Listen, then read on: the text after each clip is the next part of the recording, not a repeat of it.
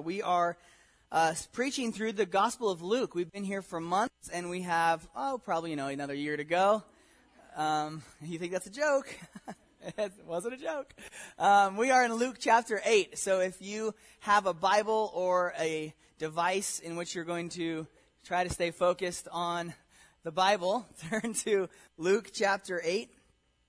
Luke chapter 8, that's where we'll be studying from today. And we'll be reading verses 4 through 18.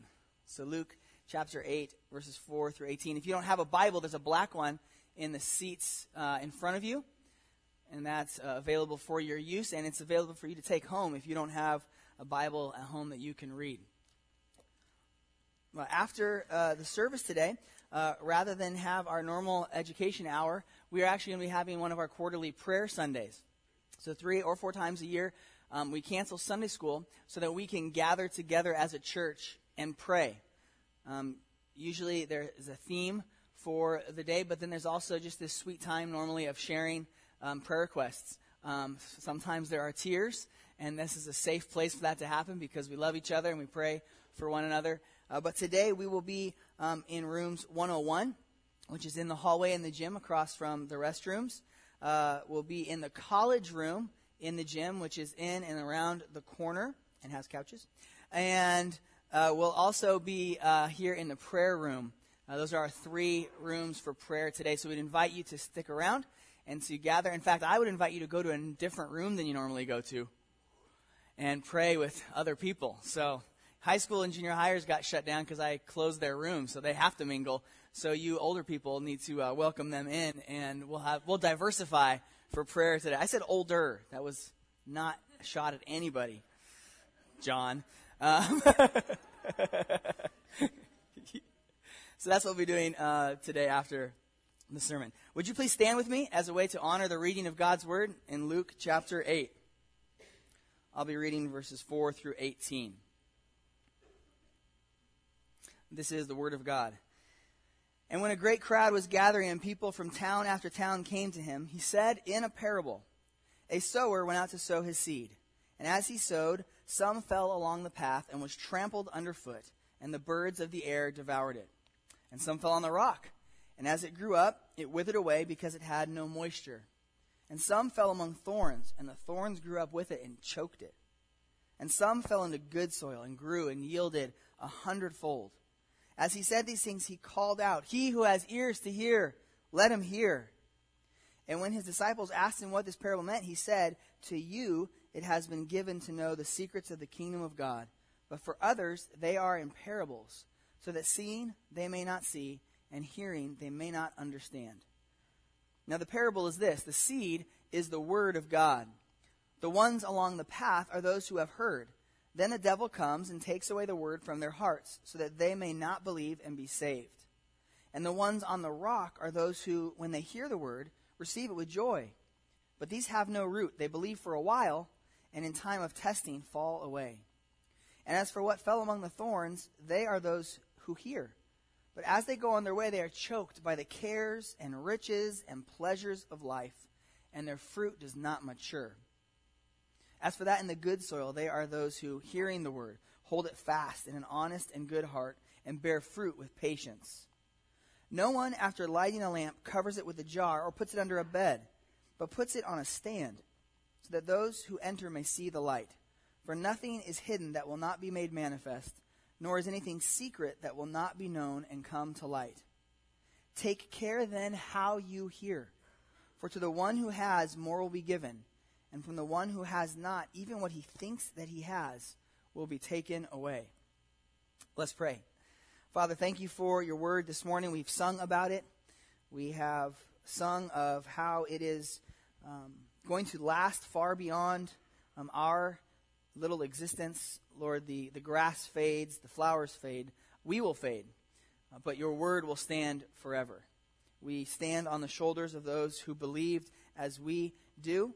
They are gone, but your word is still here. Your word is transforming lives. Your word is transforming this church. So God, today we're asking not for ability to do what we can't do. We're asking you to do what you are more than capable of doing.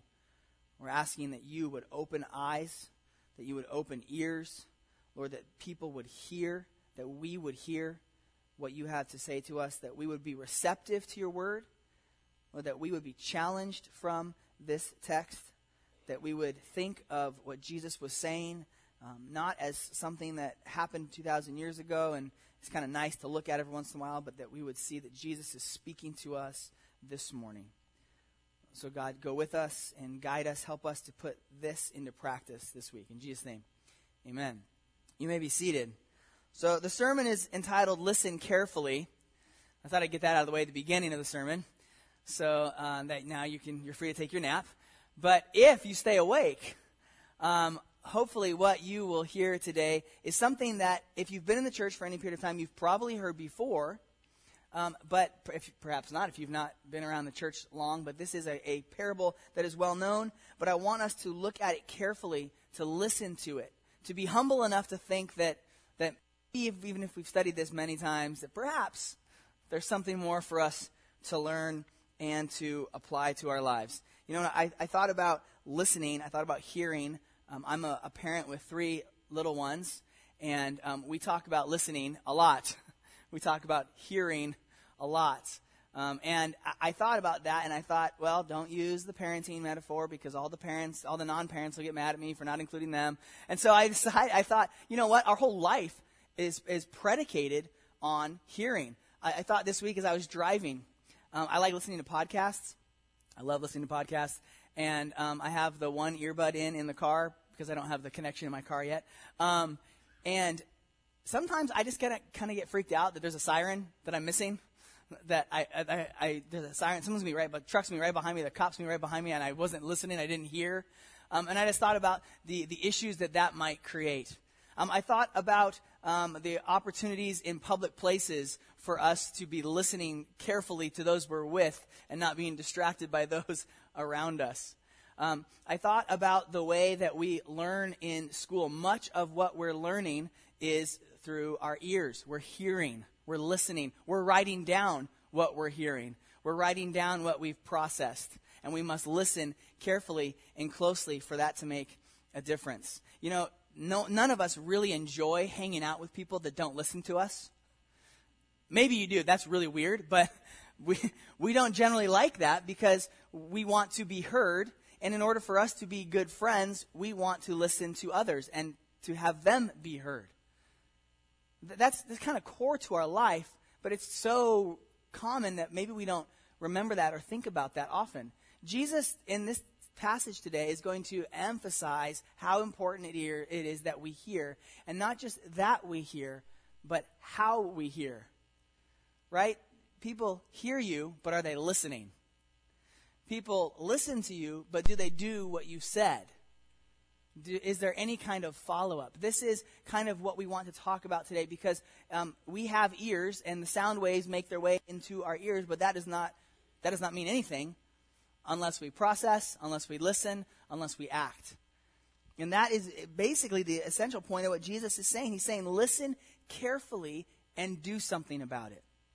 Listen carefully and do something about it. So very briefly, we're in Luke chapter 8, but back in Luke chapter 7, where we've been in the past couple of months, we saw Jesus heal the servant of a Gentile, a Roman centurion. And what's interesting is that back in chapter 7, Jesus marveled. In Luke uses that word more than any of the gospel writers, that people marveled, that the people were amazed. We see that throughout the Christmas story. We see that throughout the rest of his gospel. But in chapter 7, Jesus is the one who marveled. Jesus marveled at the faith of the Roman centurion. There's this faith that this Roman centurion said, you don't even need to come to my house. I believe you. I believe you can heal from a distance. And Jesus did. Jesus said he had not seen faith like that in all of Israel. The next story in chapter 7, Jesus raised a dead boy back to life at his own funeral. A dead person being taken out to their grave, not able to hear, Jesus spoke words to a dead person, and the dead person came to life. What power. And then we saw John the Baptist's wavering faith in Jesus, and Jesus reinforcing his faith. And then in the last couple of weeks, we've seen a sinful woman demonstrate her faith by washing Jesus' feet with tears and precious ointment, even though it would have been a publicly shameful thing to do. And last week we also saw that there were several faithful women who were counterculturally a driving force behind Jesus' ministry. They helped pay for his ministry. They followed Jesus and his itinerant ministry, which is very, very unusual and looked down upon.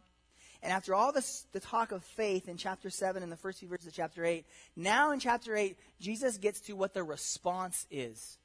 What is the response? The word has been going out. We've seen stories of faith. We've also seen some of the Pharisees and scribes who are disbelieving Jesus, who are discounting Jesus, who are not believing. And now we see a very explicit call to respond. This is very important as we come to the parable of the soils. Traditionally, it's known as the parable of the sower. But the sower really plays very little role in the parable, and it's not the point of the parable. The point of the parable are what kind of soils and what do they produce. The sower is sowing seed indiscriminately, as we'll see. And what really matters is the soil. So perhaps the parable is of the seed in the soils. The parable of the seed in the soils.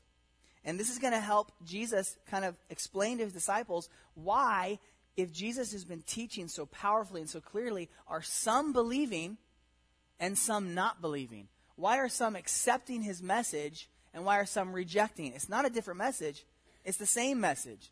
So Jesus is going to help his disciples and us think about what that means. He's also preparing his disciples for chapter 9. If you want to cheat and look ahead, in chapter 9, Jesus sends his disciples out on a short-term mission trip. They're about to do what he's been doing. So he's preparing them for the response. Can you imagine hanging out with Jesus day after day, seeing these amazing things, being a part of these amazing things, being handpicked by Jesus to be a follower of his, and then him sending you out. Now you go do what I've been doing. Maybe some fear and trepidation, maybe in the eyes of some, maybe perhaps like Simon Peter, maybe some braggadocio, some overconfidence, going to go out there and change the world. And Jesus is preparing his disciples for a mixed response. And of course, this is helpful for us as well, because we have mixed responses to our message, to this very same message, to our lives being lived.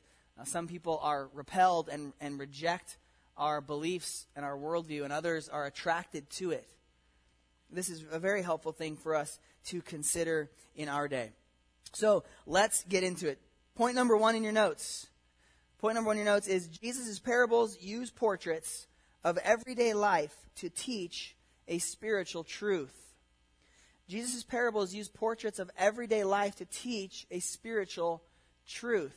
Now, the people of Jesus' day were in his context. They were just like him. He was just like them. They had the same shared life experience. And so the parables that Jesus tells make sense to them. They don't make as much sense to us. How many of you have a garden? Okay, some of you. How many of you consider yourself a gardener? Okay, a few of you are good enough to claim that mantle. Okay, how many of you are farmers? All right, we got a farmer. Good. Okay, this is very foreign to us as a culture. We don't walk by every day and consider. We don't walk out to our fields every day. This doesn't dominate our life like it did theirs. And so there's this interesting thing when we study parables, is that the parables that Jesus told oftentimes were short, they were punchy, they were controversial, because he shared a life context with the people he was telling it to. We're removed from that. And so it's almost like explaining a joke, right? When you tell a joke and the face doesn't... And then you explain the joke and it's no longer... It's not funny anymore. Totally missed it, right? And so it's almost like when we were explaining parables that we're kind of like explaining the joke. And so there's a danger in explaining the parable, which is why I'm glad I already read it through, just to get it out there.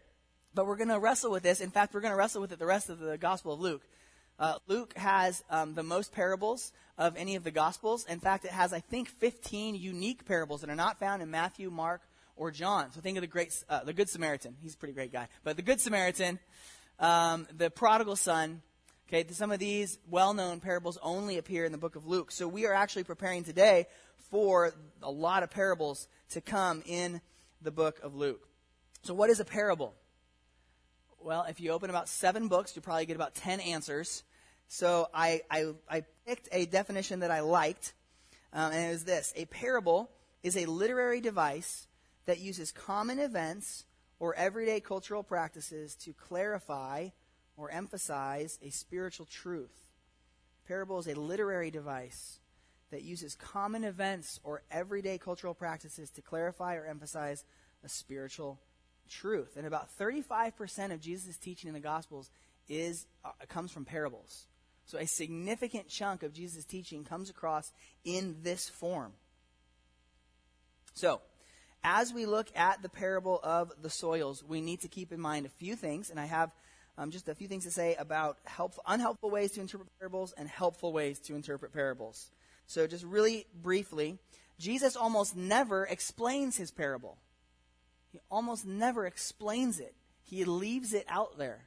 Now, the one we read today, he actually does explain, and we know from Matthew and Mark that the reason he does that is to kind of give his disciples a paradigm to how to interpret the rest of the parables that he is going to give. And so that helps us too. So we look at this and say, okay, this is one of the few that Jesus actually explains. I need to pay extra attention so that when we get to other of Jesus' parables, we know how to interpret them from Jesus. The history of the church is a scattered history of crazy interpretations of parables. Because some people have mixed together these two things. Don't confuse parables with allegory. Okay, now allegory, generally the allegory that we reference in the church is the Pilgrim's Progress, the famous work by Mr. Bunyan long ago. And the thing that's different about an allegory is an allegory derives its meaning from all of the characters and the places and the things that happen. They all have these little meanings. And so it's very clear in Pilgrim's Progress when his name is Christian. I wonder who that represents. When we find Mr. Worldly Wise, we don't really have to think too hard about who Mr. Worldly Wise represents. In a parable, we're not looking at every single detail and trying to figure out who it's referring to or what it's referring to. There's an interesting example from church history that if we look at the parable of the Good Samaritan, that the church father, St. Augustine, who did a lot of good things, he just probably wasn't a very good parable interpreter, looks at every single little detail in the parable of the Good Samaritan to mean something. The inn stands for something. The oil stands for something. The road stands for something. The money that the Good Samaritan gives stands for something. And then we lose the meaning of the story by trying to find individual meanings in every little character. Okay, so don't do that. When you're don't ask unnecessary questions of the parable. And don't ask questions the parable is not meant to answer. And we get some of that help with Jesus, how he explains the parable today.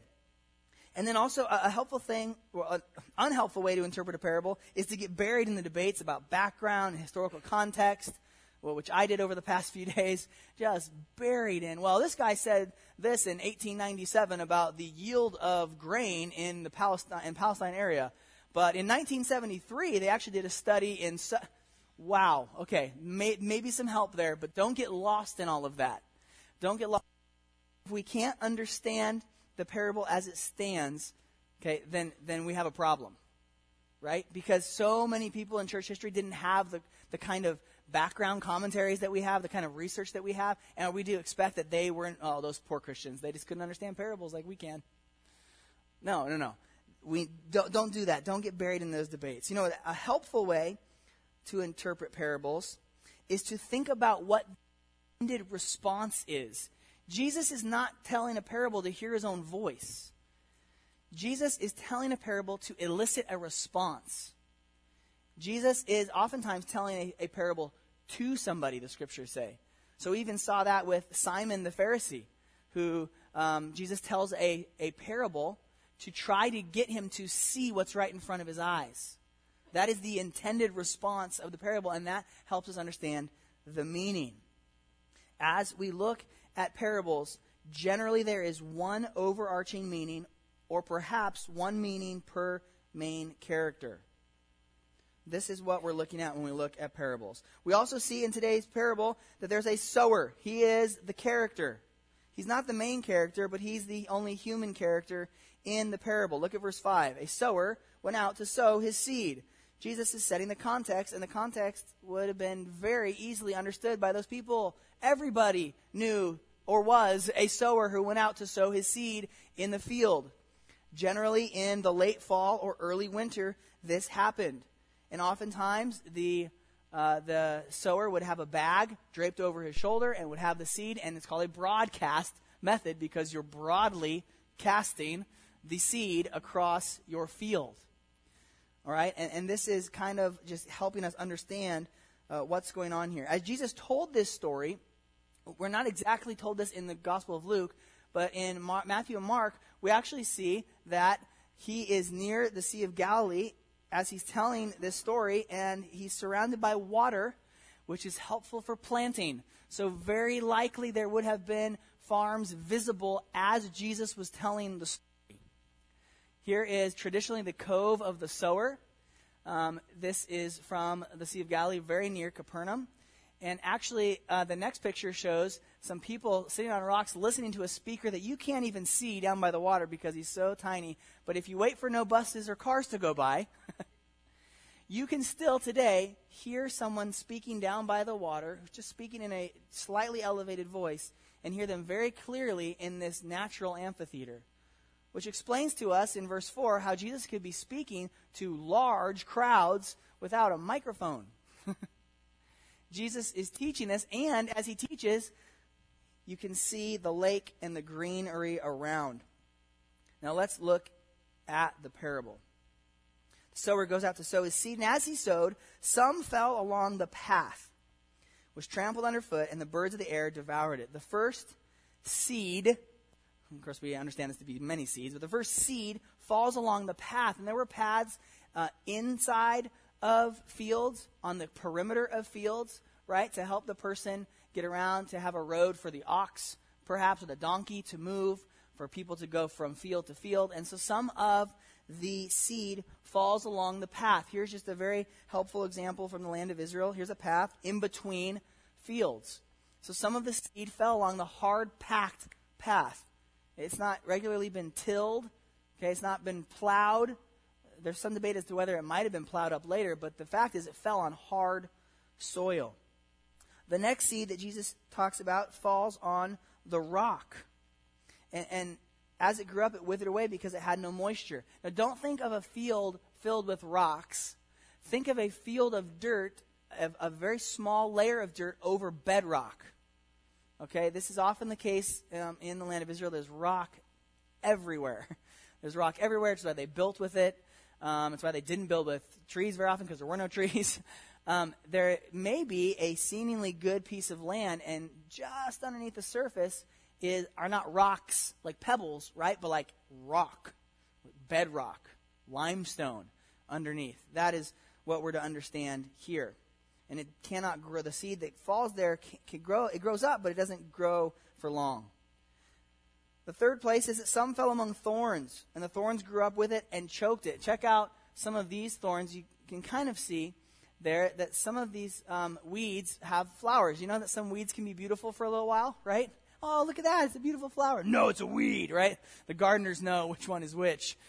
And here are some purple flowers, but those are weeds and thorns, and they are everywhere. And this is actually in Galilee. And they grow up and they choke out the chance of anything else to grow along with it. Some of you who do seriously garden know you can't just let things go. You have to be active, because this is what's going to happen if you're not careful. So the thorns choke them out. And then lastly, the fourth seed falls into good soil. Okay? And the good soil is represented here. Here's the Sea of Galilee, and here is just some astonishingly good soil for seed. For farming, even today, that there are so many farms and fields near the Sea of Galilee that just grow extensively. There are some places there that have just incredible yield. Like, they just are really, really good fields for growing anything, really. Wheat, barley, and other crops. And so this is the context of what Jesus is saying, and it's just understandable, because all they would have had to do is look at Jesus and look around. And they would have seen what he's talking about. So why is Jesus telling this story? At the end of verse 8, he said, as he said these things, he called out. He shouts, he yells, he raises his voice. He who has ears to hear, let him hear. Jesus shouts out to the crowd something that is echoed in the rest of Scripture and has some precedent in the Old Testament, and the people there would have understood what he was saying. They didn't say, I have ears. Oh, okay, I can hear. He's not saying a simplistic thing. He's saying, if you can hear, you better hear. One of the versions of the Bible that I really like, the NET, basically says, one who has ears had better listen. Listen up. Carefully listen to what is being said. Now, most of the parables in the Gospels, that's it. There's the parable. Now is the time for the hard work to interpret it. Now, this parable, Jesus explains. So, look at verse 9. We'll move into point number 2. Jesus' parables both reveal and conceal. Jesus' parables both reveal and conceal. So the disciples asked him what the parable means, which immediately shows us that though they understand the context, they're still searching for exactly what's the point of the parable? What's the point of the seeds? What's the point of the soil? What are you getting at, Jesus? And so they ask Jesus this, and he answers them. He says to them. And the other Gospels, Matthew and Mark, seem to lead us to believe that this may have been just after Jesus taught, and Jesus was with his disciples away from the vast crowds and tells his disciples what the parable means. He does not then say to the entire crowd, and now let me explain to you what I just said. He's explaining to a smaller group, to his followers. And here we see that he just explains it pretty straight up. But first in verses 9 and 10, he gives them a little commentary saying that to you, which is emphasized in the Greek, to you it has been given to know the secrets of the kingdom of God. What a startling statement.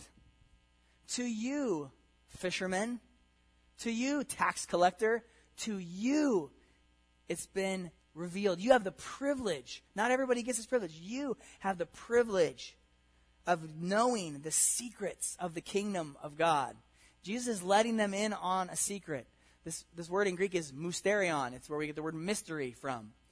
And it's not talking about Jesus being some kind of magician who's like revealing something.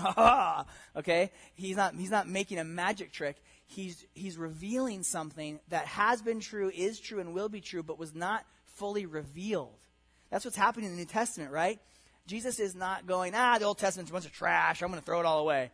Jesus is fulfilling the Old Testament, and he's showing what was meant. He's fulfilling it. He is making it full, right? He is showing exactly what was said in the past and now clearly being said in the present time. So Jesus tells them, you guys are privileged to know this. And because we are spiritual descendants of the apostles, we have this privilege too. You, Christian, have the privilege to know the secrets of the kingdom of God. But for others, they are in parables. And then he quotes he paraphrases Isaiah 6, 9, and 10. So that seeing they may not see, and hearing they may not understand. And there's lots of debate about exactly what that means. But essentially, there's a principle throughout Scripture that he who accepts God's word and trusts God will be given more ability to further trust God more. And then we'll be given further ability, and it's this thing where it begins to multiply. And we see that with people in our lives who have been faithful to God's word for decade after decade after decade. They just drip with biblical wisdom because they are given more because of their acceptance of God's word. However, there's also a reciprocal thing. For those who reject God's word, they're not only just rejecting it out of hand, but they become hardened. And they become more hardened, and they become more hardened to God's word, and they are under judgment.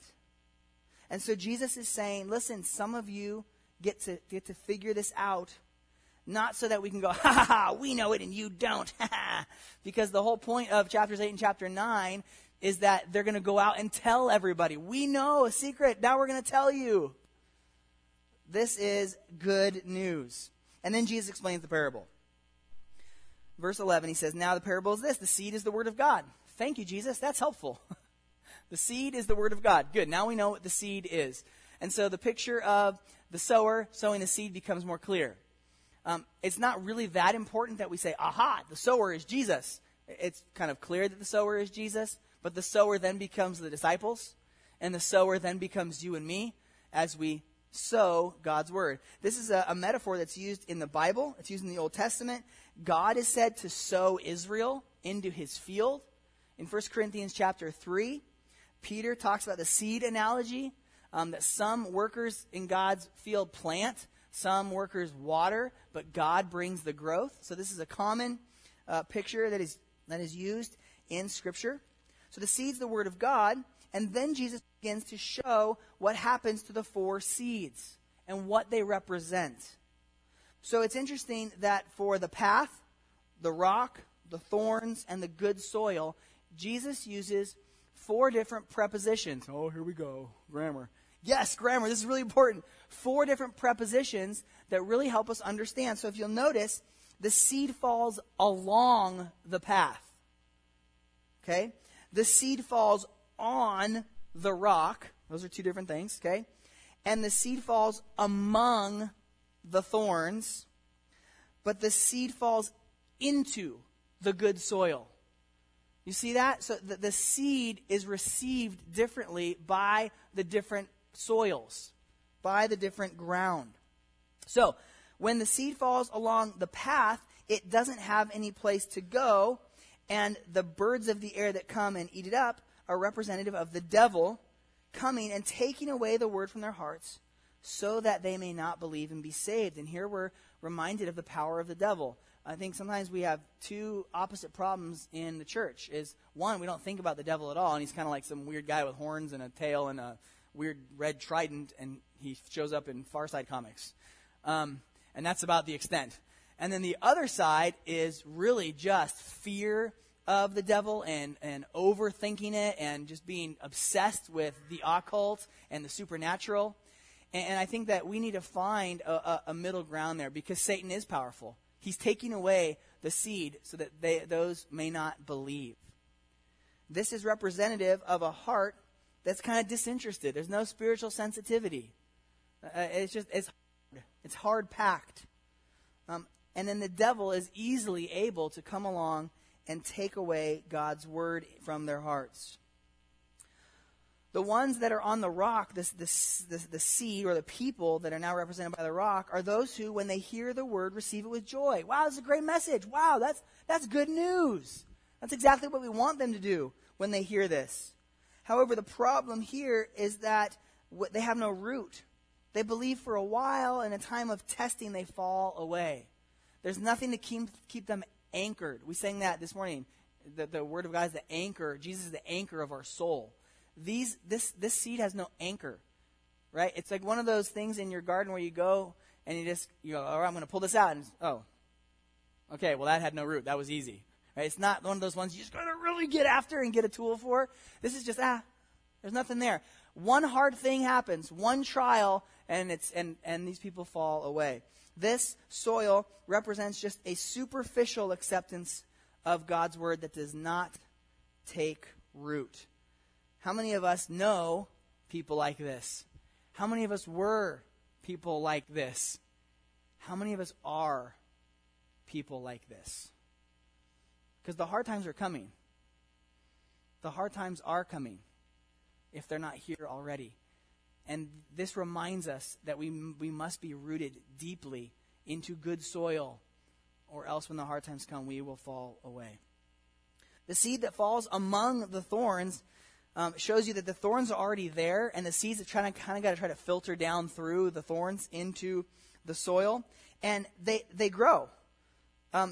They hear the word, but afterwards they're choked out by the cares and riches and pleasures of life, and their fruit does not mature. I think among the thorns is uniquely the American problem.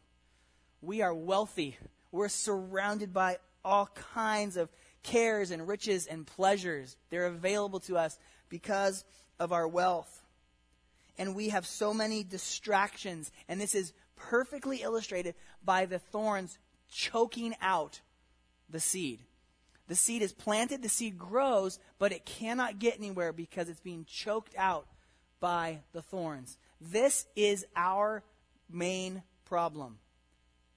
The main problem is that we're surrounded by so many other things. In fact, we're surrounded by so many other good things that oftentimes we forget what the best thing is. How many of us have seen people not defy Jesus and walk away, but drift slowly?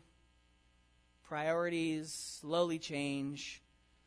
Things start to become more important and all-consuming. That is what this soil represents. And it doesn't happen all at once. Notice that this is kind of more of a gradual thing. The trial comes along for the rock, and boom, that plant's gone. But this is more of a slowly choking out. It's when you walk by your garden and you go, oh, I got to take care of that. And I forget to take care of it. And you walk by the next day, oh, I need to take care of that. And eventually, not taking care of it, you walk out and go, where did it go? Well, it didn't just disappear. It was slowly choked out. This is what happens to us. Thousands of little decisions mean whether or not we're growing closer to God or whether or not we are drifting away. The fruit does not mature. It's yucky, immature fruit. It didn't quite make it. And then Jesus says in verse 15 that in the good soil, they are those who, hearing the word, check out this phrase, hold it fast.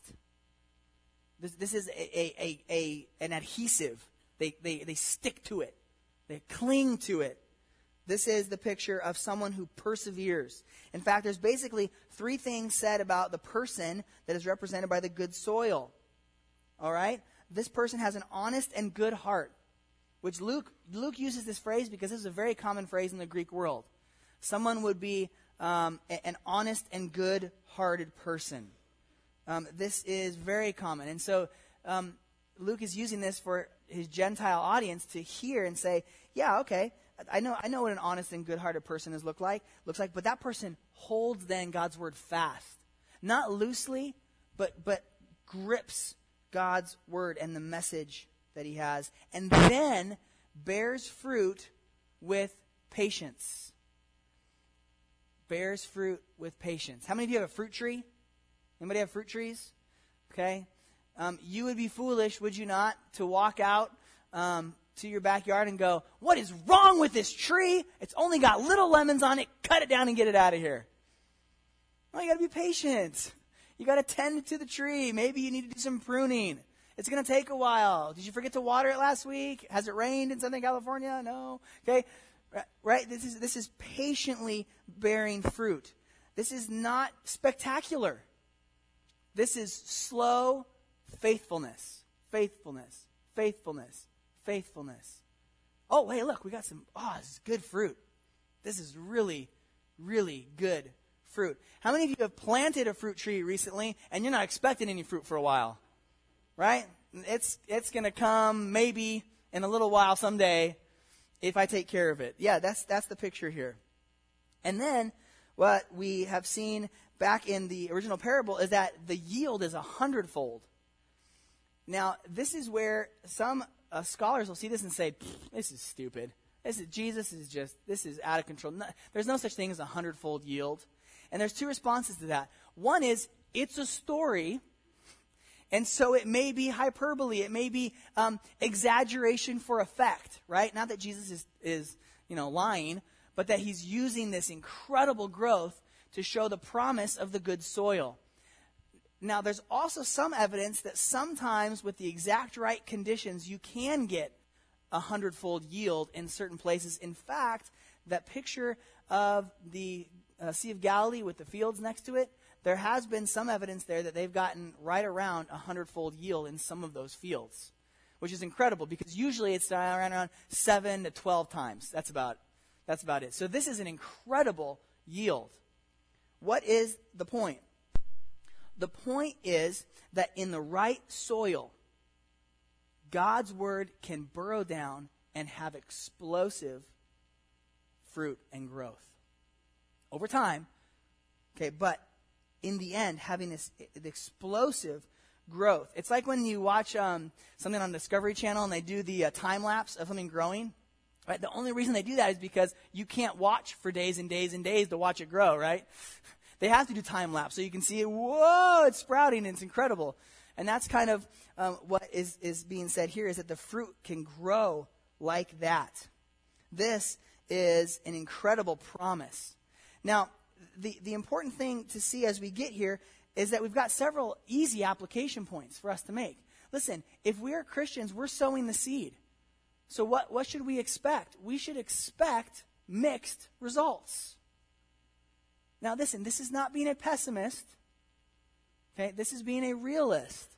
This is understanding a world of sin that we live in, the awesome ability of the human heart to reject God and turn away from him, and is an expectation that God does, can, and will work when the seed is sown. This is a realistic view for us to take. And this means that we don't get too high when there is a great response to God's word, and we don't get too low during the dry times. We trust that as we sow the seed, God will be faithful to bring in the harvest. And then a question that should be obvious at the end of Jesus' explanation of the parable is, what kind of soil am I? I mean, Jesus is setting it up very easily for, oh man, what soil am I? Am I the path? Am I the seed among thorns? And this is something that we ought not to just go, well, of course, I'm in church today, so I'm in the good soil. Are you? I mean, have there been people that have sat in these same seats in the years gone by that thought the same thing? Let's be careful before we jump to conclusions and really examine our hearts. Because the good thing is that a parable, okay, is not restrictive in that, well, I'm the seed among the thorns. I guess I can't be anything else. That's taking the parable too far, because the rest of what we see in Jesus' ministry is that hard hearts are softened. We see that sometimes after years and years, hard hearts are softened. Listen, the only people that God saves are sinners. So there are always times when things look like they're all lost, like there's no hope, of course, because God's saving sinners. He's not saving good people and going, darn, I can't save those bad people. The only people worth saving are bad people. So this is good news for us. We should go away from this today asking what kind of soil we are, and then we should look around our families, we should look around our homes, our neighborhoods, and consider what this means for us. Point number 3, these last 3 verses, 16, 17, and 18, are hard. These are hard. You should mull on these this week. You should go over these. Jesus' teaching revealed the truth, and our response brings blessing or judgment. Jesus' teaching revealed the truth, and our response brings blessing or judgment. Jesus seems to go from a hearing metaphor to a seeing metaphor back to a hearing metaphor really fast. So this is why this gets a little bit difficult. But verse 16, he uses the picture of lighting a lamp. And it sounds a lot like, if you grew up in church, this little light of mine, right? Hide it under a bushel. There we go. Good. Okay, yeah. This is very similar to the wording in Matthew chapter 5, but Jesus tweaks the wording here a little bit.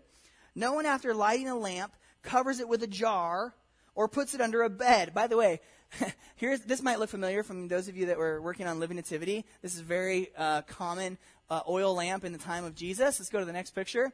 There's a jar, right? Nobody puts that little lamp inside of a jar if they hope for it to do any good.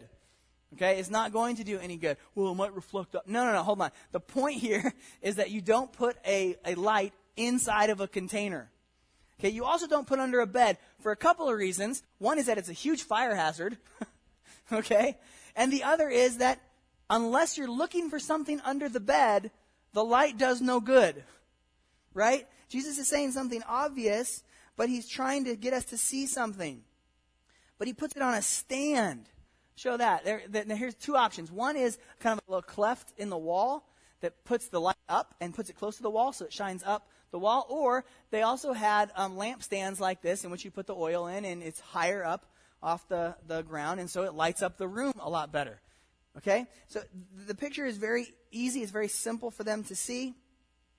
And so Jesus says, you want it to be seen. You want the light to be seen. Verse 17, for nothing is hidden that will not be made manifest, nor is anything secret that will not be known and come to light. Take care then how you hear. For to the one who has, more will be given, and from the one who has not, even what he thinks that he has will be taken away. And I think what's being said here is not exactly what Jesus is saying in Matthew 5, right? You are the light of the world, okay? Shine as a light so that others may see God's glory, right? That is that is the application in Matthew 5, but Jesus kind of tweaks it here, I think. And I think he's speaking of his light illuminating like the secrets, and illuminating and making plain and clear what his message is, so that as you walk into Jesus' room, it's well lit, that you can understand and see the message. The trouble is we've gone from a hearing metaphor to a seeing metaphor, and then verse 18 or 17 and 18 kind of jerk us right back. But I think the overall point here is that Jesus has come to be a light, to reveal the truth, and then as the truth is revealed, we have a responsibility to respond. We have a responsibility to see, and then the metaphor changes, and we have a responsibility to hear. So as the light illuminates the room, Jesus' words illuminate the truth. Nothing is hidden that will not be made manifest. There were mysteries, there were secrets, we didn't fully understand what was going on, which is part of the reason Jesus comes, because he's the light of the world. And he begins to say, this is what the Old Testament was pointing to. I am what the Old Testament was pointing to.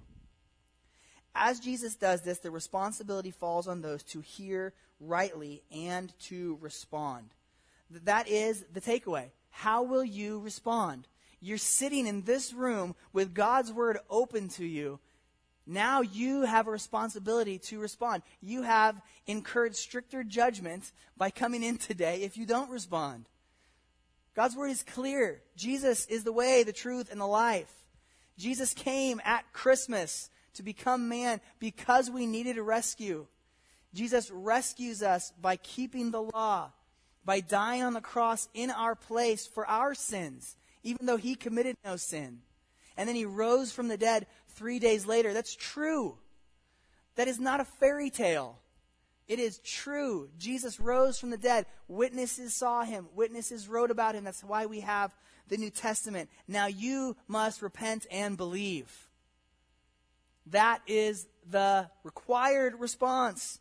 Please, do not hear this and push it off. Hear and respond, because what is promised is great fruit. And Jesus ends in verse 18 by saying to this, and this is what we need to end with. Take care then how you hear. Take care then how you hear. Carefully listen and then apply. One scholar said, understanding means more than intellectual comprehension. It requires submitting to the word in one's heart. It does no good for you to say, that's true, and tomorrow morning completely violate it in the way you live your life. All that does is bring judgment on yourself. What we do is we hear this and we say, Lord, I believe it. Help me to respond. So how do we respond? Village, we got to saturate ourselves in God's word. Saturate ourselves in God's word. Marinate ourselves in God's word so that we taste like God's word. Read God's word. Meditate on God's word. Discuss God's word. Do it at lunch today. Listen to God's word on your commute, while you're exercising, while you're brushing your teeth, for goodness sake. Pray God's word. Sing God's word. Memorize God's word. Apply God's word. Trust God's word. As we celebrate communion now, at the end of our service, we see the application of this. And we're about to distribute the bread and the cup. And we need to be careful that we hear Jesus in his judgment. Jesus is not a soft teddy bear. Jesus is one who speaks hard truths so that hard hearts will be softened. And Jesus said through the Apostle Paul in 1 Corinthians that if we don't examine ourselves before we partake in this memorial, that we eat and drink judgment on ourselves. So we ought to be careful. But the promise is that by doing this, we together, we don't do this by ourselves. We're not handing the elements out and you go stand in a corner and do it. We all do it together because we're all proclaiming Jesus' death until he comes. We're proclaiming to any visitors today that we don't take this lightly. Oh, a cracker, yeah. I mean, the cracker doesn't taste good, for goodness sake. That's not the point. The point is for us to remember. The point is for us to remember what Jesus has done for us. So, the cracker represents, it's broken in pieces. And you're going to get one piece of it. And it represents the broken body of Jesus. And the juice is grape juice. Don't spill it. It will look like blood on purpose.